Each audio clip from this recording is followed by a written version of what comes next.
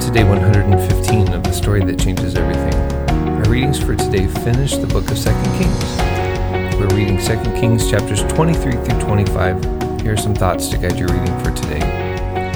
Chapter 23 continues the reforming kingship of Josiah.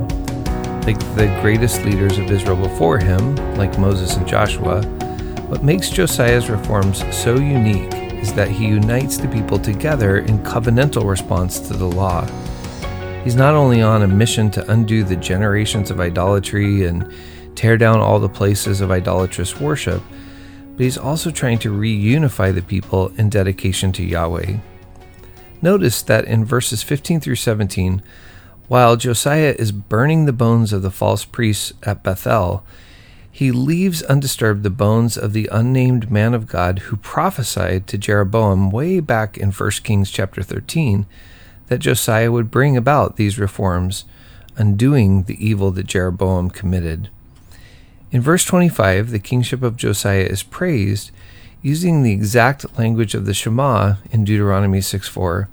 Josiah returned to the Lord with all his heart, all his mind or being, and all his strength.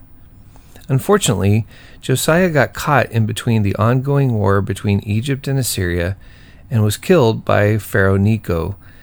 At Josiah's death, Judah lost the freedom that Assyria's decline had afforded them, and they came under the oppressive hands of Egypt and then later Babylon.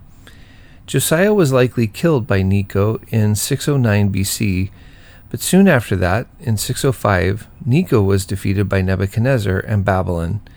Nebuchadnezzar expelled Egypt from the territory and began invading Judah, bringing with him the last days of Judah. Josiah's son, Jehoahaz, became the 17th king of Judah, but ruled for only 3 months before becoming a prisoner of Pharaoh Necho. The Pharaoh made his brother Eliakim the 18th king and changed his name to Jehoiakim and forced this Judean king to pay tribute to him. Jehoiakim continued as a vassal king under Egypt for 8 more years until Babylon took over. Just a quick note as you read these texts, the terms Chaldean and Babylonian are the same places and are used interchangeably. Chapter 24 opens with Jehoiakim deciding to rebel against Nebuchadnezzar. This led to the Babylonian siege of Jerusalem beginning in 598 and with the death of Jehoiakim. His son, Jehoiakim, is made the 19th king of Judah, but he was taken away with many of the gifted leaders and young people of Jerusalem into exile in Babylon. Nebuchadnezzar placed Jehoiakim in prison in Babylon and made Jehoiakim's uncle Zedekiah the 20th and last king of Judah in his place.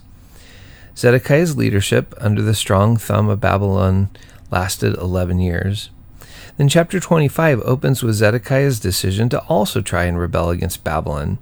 Not a good idea, and this leads to the final destruction of Jerusalem and the complete exile of the people of Judah in 587 or 586 BC.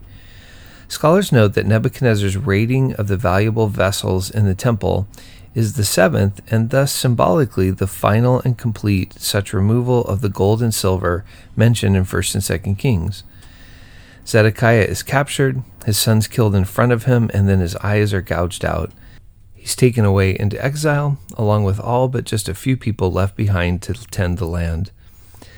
The book could easily end here as a sad saga of the rise and fall of Israel and Judah, but a 3-verse epilogue that offers just a glimmer of hope is added to the ending. When Nebuchadnezzar's son, Awil-Merodach, succeeded his father as ruler, he released King Jehoiakim from prison. The new Babylonian ruler not only treated him kindly, but let him eat at the king's table. Perhaps the line of David will not come to a complete end. Later, when we get to the book of Jonah, we'll think about it not just as a story of a prophet from Ephraim who's mentioned in this book that we just finished, 2 Kings, but we'll think of it also as a kind of metaphor for Israel and Judah's history. Like Jonah, God's people had a prophetic call upon their life, but also like Jonah, they were disobedient and ran away from that call. Then, like Jonah getting swallowed up by a great fish, Judah and God's people were swallowed up into Babylonian exile.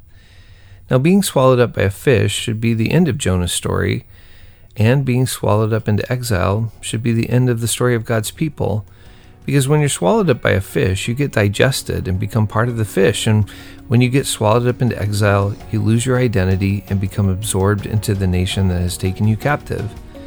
However, the fish will not get the last word in Jonah's life, and exile will not get the last word in Judah's existence. But before we can get to that good news, we have to read 1st and 2nd Chronicles and encounter the stories that we've just read, but from a slightly different perspective. So we get started tomorrow. Our readings begin the journey through 1st and 2nd Chronicles with Chronicles chapters 1 through 3, and we're adding Psalm 49. I'll talk to you tomorrow.